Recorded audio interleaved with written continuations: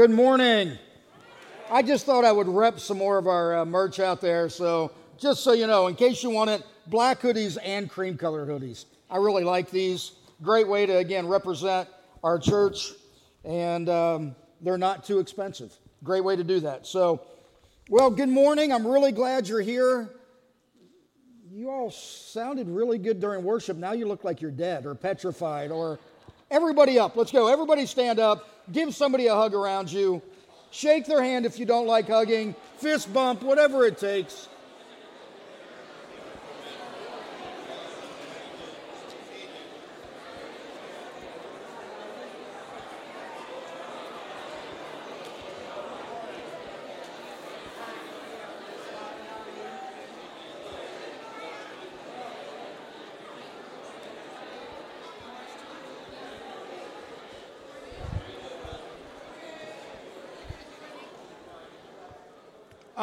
All right, enough. Everybody back to your seats. All right, I am really looking forward to today because we're continuing in our series called How Not to Read the Bible. And we've been doing this series for a few weeks, and I think it's been really good because here's the subtitle of the book that we're going through: Making Sense of the Anti-Women, Anti-Science, Pro-Violence, Pro-Slavery, and other crazy-sounding parts of Scripture. Now, the title and the topics have been incredibly challenging for us as a teaching team. And I know Shelley did an amazing job last week, and Joel is up next week, so that will be good as well. But we have to do this, and we have to look at this because the challenge for us as Christ followers today in our culture, the challenge is not to allow the current culture to determine our view of God and to determine our view of the Bible. The challenge is to allow the Bible to determine our view of God. No one else should do that, right? That shouldn't come from anywhere else but from the pages of this book. This is what determines our view of who God is, what God is, how God is, and we have to hold on to that. People all the time, and especially because the buzz around this series has been so strong, people all the time are saying, well, you know what, I can't believe in God because the Bible says that he hates women. We talked about that. It's not what it says. I can't use your Bible because it says slavery is okay. We've been through that one. That's not what it says either. I believe in science, so there's no way I'd ever read this anti-science book. It just is not for me. Shelley did a great job last week kind of hitting around that topic. And then you hear things like, well, you know what? The Bible's saying that Christianity is exclusive, like there's no other way to God except through Jesus. No, not for me. That Bible is not for me. And here's the challenge with that. And here's the reason this is so important. Because most people have their viewpoints on the Bible given to them by a friend or a teacher or a coworker or a family member who's never even opened the Bible and read it. They heard something from someone else, or a meme they saw online, or a phrase they saw somewhere, go, well, that must be true. When in fact, it probably isn't true what you've heard. Again, all these topics are just not what they appear to be. And even if you're a Christ follower, statistically, 90% of Christ followers have not read the Bible. So 90% of Christ followers, not saying you all, 90% of Christ followers have never opened the pages of this book to see what it actually says, and how impactful it can actually be. We need to change that, right? Let me, again, I'm going to reiterate this statement that I made the very first week when we started this series about myself and about Community Church. All right? I and we believe that the Bible is the inspired word of God, period. We believe that. I believe that with everything that I am. Every decision that I make, everything that I do is based on what's inside of this series of books. I believe, and we believe, that it's the source for everyday living. And I believe, and we believe, that it was written under the guidance of the Holy Spirit, which makes it true. And because it's true, it guides how we live our everyday lives. You need to have one of these, or at least know how to find it on an app on your phone or your computer, because you need to be reading and digging in to this book.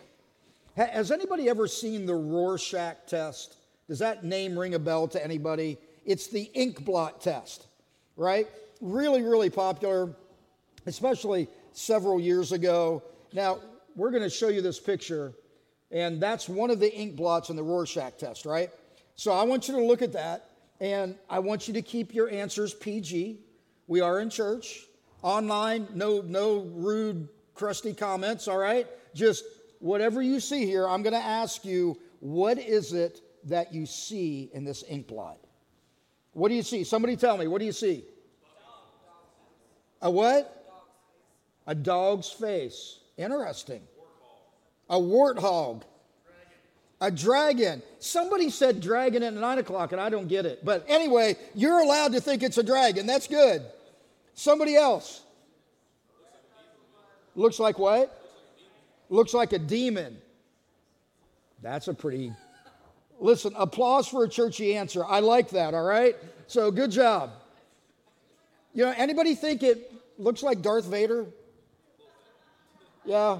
Maybe like a Spartan war helmet. You know, if you ever watched the movie The 300, maybe something like that. Bigfoot. Bigfoot, that was popular at 9 o'clock too. You know, so here we go. Who's right? Who's right? Is it a Spartan helmet? Is it Bigfoot? Who's right? Well, everyone? No one? This is a psychology test. Just so you know, there's not a right answer to this, okay? There just isn't. What you see is the right answer. Now, this test was huge, especially when it kind of broke through in the 1960s. But the 1960s was also a time frame where, as a culture, we made a shift in our thought processes. And we made this shift to something called individualism. And the Rorschach test is all about individualism, because there's no right answer. And maybe more importantly, there's no wrong answer. And that's why it fits into where we are. What you see is what you get. What you see, it's your answer. It's your truth. It's what you think that it is. And whatever you think that it is, that's correct. And that's individualism. And it just keeps getting stronger and stronger and stronger in our culture. Right? Now, that takes us to today's topic, which is the Bible intolerant? If you've talked to anyone outside of a church setting, maybe even inside of a church setting, you've heard this question, because it's one of the most common things that people say when they're against the Bible, and it comes from individualism. Have you ever heard the phrase or said the phrase, my truth? You ever said that? That's pretty popular today. This is my truth. You can have your truth. This is my truth. And it's a question, again, it comes from individualism. Now, don't take this wrong, all right? Don't take it wrong, all right? My truth. Don't take this wrong.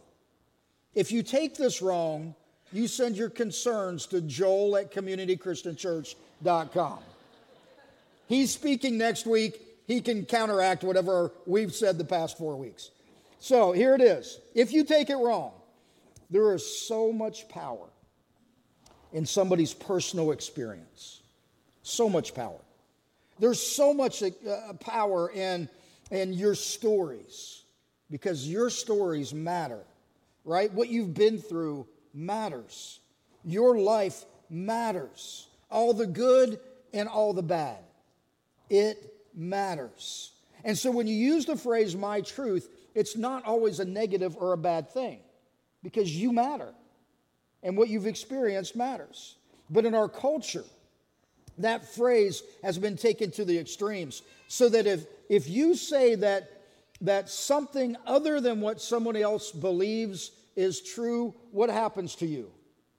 You get canceled. That's what happens to you. You just watch somebody in the public eye that might be a public figure that steps up and says, I believe this is true. You know what's going to happen to them? They're out. They're back page news. They're not going to stand. Our culture will not stand for anybody saying this is true. If somebody else says that's not my truth, that's just your truth. And you go, well, where does this all come down? I mean, where do you find this ground to stand on? I mean, if you listen to Oprah, I know Oprah's a little bit older, but listen, when Oprah speaks, people listen. And here's what Oprah says. She says, there are many ways, many paths to what you call God. There couldn't possibly be one way. She's talking about faith, right? So this is my truth. My truth is there can't possibly be one way to God. There just can't possibly, if you even want to call him God. That's her viewpoint on that, right? That's her truth on that. Couldn't possibly be one way because I have my truth, you have your truth, and we all have different paths, and they all lead to God. Kind of like this. Have you seen one of these before? You got God at the top of the mountain. We're all trying to get there, and I have had thousands of people tell me, well, you know what, there are a lot of paths to God. Maybe for you, you're gonna go, well, how does that work? Maybe it's Islam that leads to God, or maybe it's Hinduism that leads to God, or maybe it's Christianity that leads to God. But all roads just lead to God, right? They're all just different paths. They're all going to get you to the same top of the mountain. Here's what Madonna says. I know I'm going with my age on some of these quotes, all right? Madonna said this. She said, I do believe that all paths lead to God. It's a shame that we end up having religious wars because so many of the messages are the same. Now, let me just tell you, as a pastor, it would make my job so much easier if that was a true statement. That no matter what you believe, it goes to God. Because you can have your truth, and you can have your truth, and you can have your truth, and you can have your truth, and it doesn't matter because they're all leading to God. So believe whatever you choose to believe in, they all lead to the same place. Here's the question. Do all paths lead to God? Do they? I mean, if you look at the major world religions, there are some similarities. On the baseline teachings, there's some similar things. Like the golden rule. You know what that is in Christianity? Do to others what you would have them do to you. All right? It's a good Christian teaching. But if you look at Buddhism, it says this. Treat not others in ways you yourself would find hateful or hurtful. Same teaching, different religion. Or if you go to Islam, no one of you is truly a believer until he wishes for others that which he wishes for himself. Same teaching, different religion. So are they all the same? Or is Christianity kind of intolerant? Here's what Jesus said, all right? So look at a couple of scriptures. John 14:6. Jesus told him, I am the way, the truth, and the life. And no one can come to the Father except through me. Does that sound kind of exclusive? Does that sound kind of countercultural? I mean, nobody gets to the top of the mountain unless they come through me. I think that's pretty exclusive, right? And Jesus is the one that said that. 1 Timothy 2 says this, for there is one God, one mediator between God and mankind, the man Christ Jesus, who gave himself as a ransom for all people. One God, one mediator. Is that exclusive? Yeah, it really, really is. Acts 4:12, salvation is found in no one else but Jesus, for there is no other name under heaven given to mankind by which we must be saved. Is that exclusive? Does that sound intolerant to any of you? Yeah, I would guess so. 1 John 5, whoever has the Son, Jesus, has life. Whoever does not have the Son of God, Jesus, does not have life. That is absolutely intolerant. That is absolutely exclusive in the teaching. That leaves us with a problem. Because culture, Oprah, Madonna, your cousin Vinny, whoever it is in your family, all right, they're telling you there is not one way to God. It's okay to believe whatever you choose to believe, but Jesus and the Bible say there's only one way. So we have an issue. So what do? Well, just like we've talked about with every other week of this teaching series, if you have a challenge with the Scripture, you never read that Scripture out of context. Right? That means you take that Scripture and you read before it and after it. You read the whole chapter of the Bible it's in. Maybe you read the whole book of the Bible that it's in. Maybe you go, okay, I've got to find some other resources to see who he's talking to, why he's talking to them, what the background is. And if you don't do it, you're going to stay lost. So those are the things that we have to do. Here's the chart that we've been using for quite a while. If you have questions, like you're reading the Bible, you go, exclusion, I don't get that. You know, I just always go to the beginning, because there's more truth in the first couple chapters of the book of Genesis than you're going to find anywhere else ever. All right, that's just the first couple chapters. Go to the beginning. All right, Genesis 1, it's at the far left-hand side of that chart. It says this: in the beginning, God created the heavens and the earth. In the beginning, God created. Now, that's backed up in the New Testament, 1 Timothy 2, for there is one God. So in the beginning, the very far left-hand side of the chart, that's Genesis 1. That's the beginning of everything. That's the creation. That's where it all starts. So you have Genesis 1 there. And in the beginning, there's one God. God creates everything. Everyone that is created, everyone that is born after that, they're all worshiping one God. All right, Jehovah God, that's it. One God, that's who they're worshiping. And so you see that, and then you're going, well, things start to change. And things start to change. Again, I'm going to throw this chart up several times. Things start to change in Act 2, which is when humans rebel. Adam and Eve rebelled against God. They did what God told them not to do. They only had one thing they couldn't do. God said, don't eat from this tree. They both did it, by the way. It wasn't just a woman thing or a man thing. It was a they thing. All right? They chose to do that. They chose to rebel against God. They chose to give in to that sin. And so you see that happening right here. And when they started rebelling, things start changing, because as the world grows, people start worshiping other gods. They start creating gods to worship. And then when you look at after the rebellion and after the sin kind of thing happens, and then God gives us a plan of redemption. That's Act 3. And that's with Israel right there. I mean, God starts putting into place. Jesus has been there from the beginning, from the creation. He was part of that, helping to create. He's there. He is God. But then you see all this start happening, and God says, I'm going to put a plan of salvation in place for you. Jesus is going to come to this earth. He's going to die for our sins. That's what he says. And that's referenced to all through the Old Testament. All right? All through the Old Testament books, which goes all the way up until Act 4. And so you see that happening. So you have Genesis 1, in the beginning God, everybody worshiped God. And then about 1500 BC, you see Hinduism come into play. And then in 1440 BC, you see Judaism come into play. And Judaism has Abraham and Moses, and they start waiting for the Savior to be born. That's Jesus. And even in Isaiah 53, which is hundreds and hundreds and hundreds and hundreds and hundreds of years before Jesus is physically born in this plan of salvation, Isaiah 53 says this: but he was pierced for our transgressions, he was crushed for our iniquities, the punishment that brought us peace was on him, and by his wounds we are healed.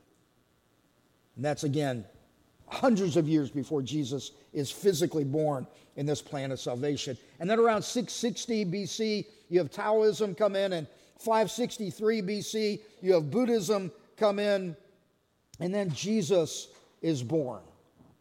Okay, well, Scott, Jesus is only a couple thousand years old, right? I mean, that's when he's born. That's when he enters the picture. That's when the whole chart kind of, he's all the way, on the right-hand side of the chart, just past the middle. And you're going, that's only a couple thousand years. There's no way that he could be at the beginning of this whole religion thing. But he is. He is in creation. He is part of creation. He's creating things. He's the beginning. In 1 Timothy 2, it says this, "For there is one God, one mediator between God and mankind, the man Christ Jesus, who gave himself as a ransom for all people." Acts 4:12 says this, "Salvation is found in no one else, for there's no other name under heaven given to mankind by which we must be saved." All of those things came in through Jesus, and they came true through Jesus. And because of those things, because of Jesus, it started what you're still part of today, the church. And you're going, well, I know the kind of shape the church is in our current culture, right? I mean, people leaving, and COVID kind of changed everything, and the church is in trouble, and you see all that stuff happening. Younger people are leaving the faith. Things are on a downturn. Don't miss this, because this was an eye-opening thought for me. We as Americans only think as Americans. We don't think globally. If it's not happening in our backyard, it's not happening. It's kind of how we think. If I can't see it, live it, experience it in America, it doesn't matter. Now, I don't mind that opinion, but it's not a great opinion. Because in America, while the younger generations have moved away from faith in some respects, there's a resurgence of that happening again. But as in America, as that's happening, you're going, oh, the church is dead. You look at the eastern part of the globe, and you look at the southern part of the globe, and Jesus is on fire. The church is booming with growth. And it's all the younger generations coming into faith in Jesus. The church is not dead.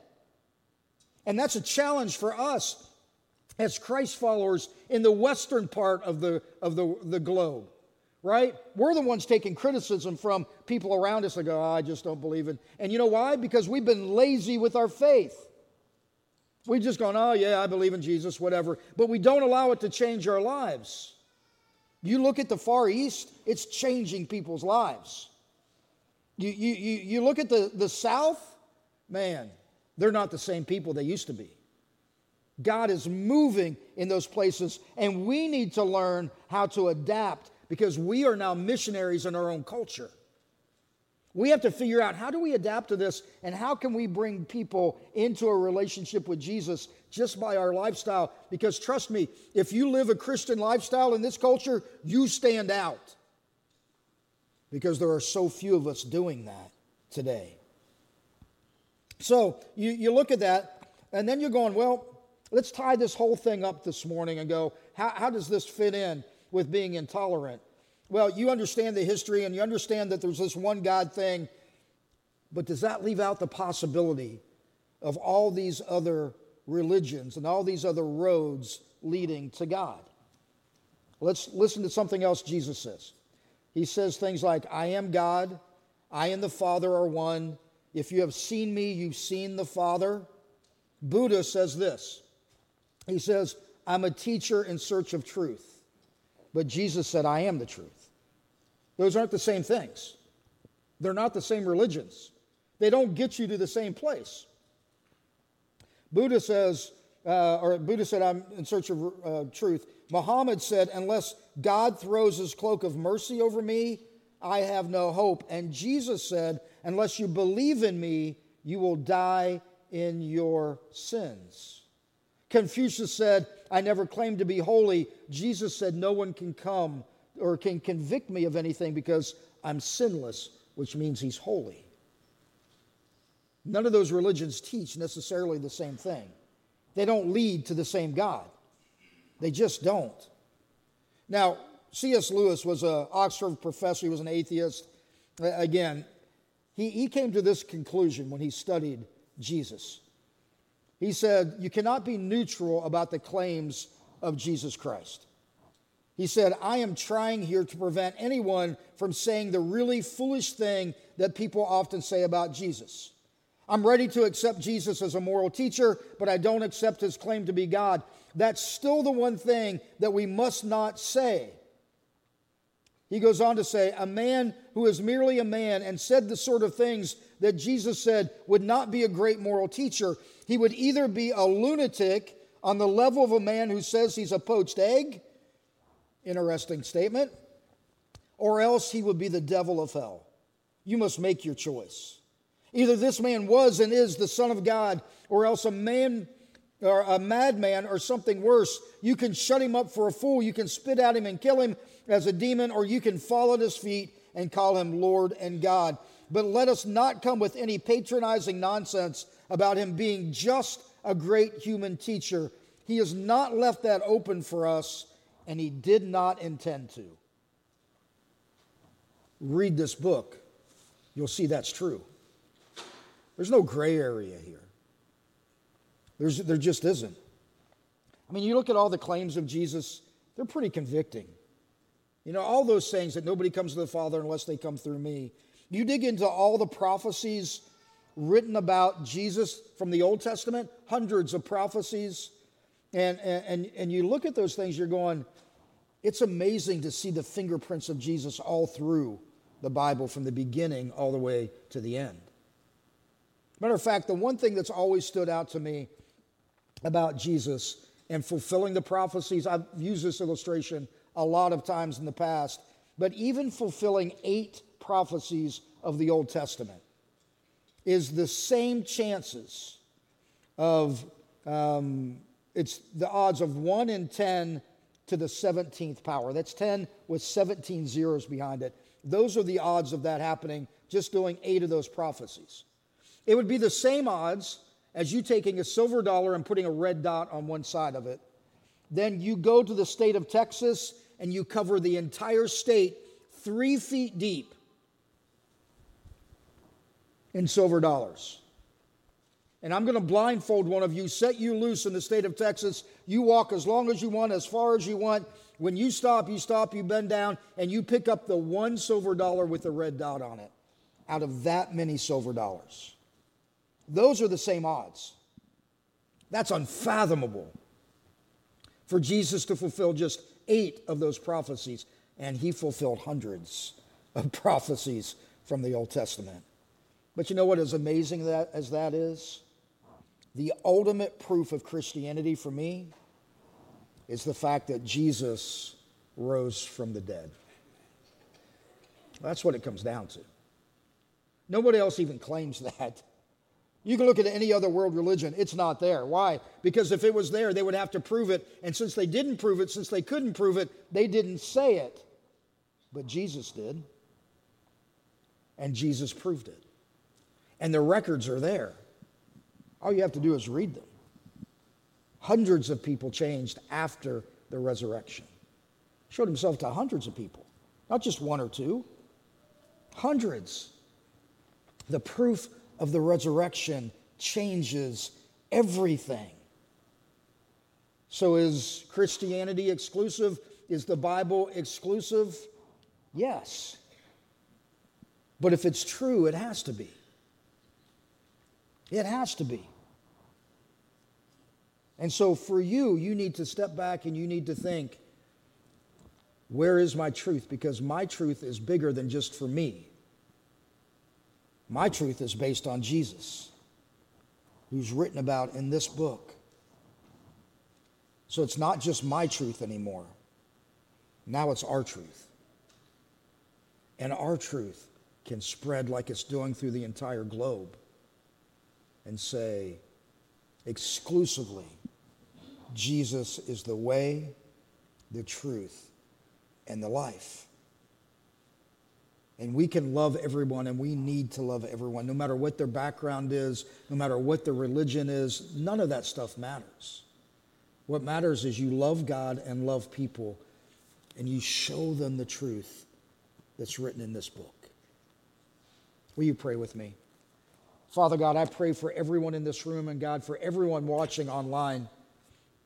May you open up our hearts and our minds to it being more than just about us, to it being about what you want to do through us. God, help us to change the Western world. Help us to use our influences to say, because of Jesus, my life is different. And help people to see that. Thank you for loving us. And it's in Jesus' name. Amen.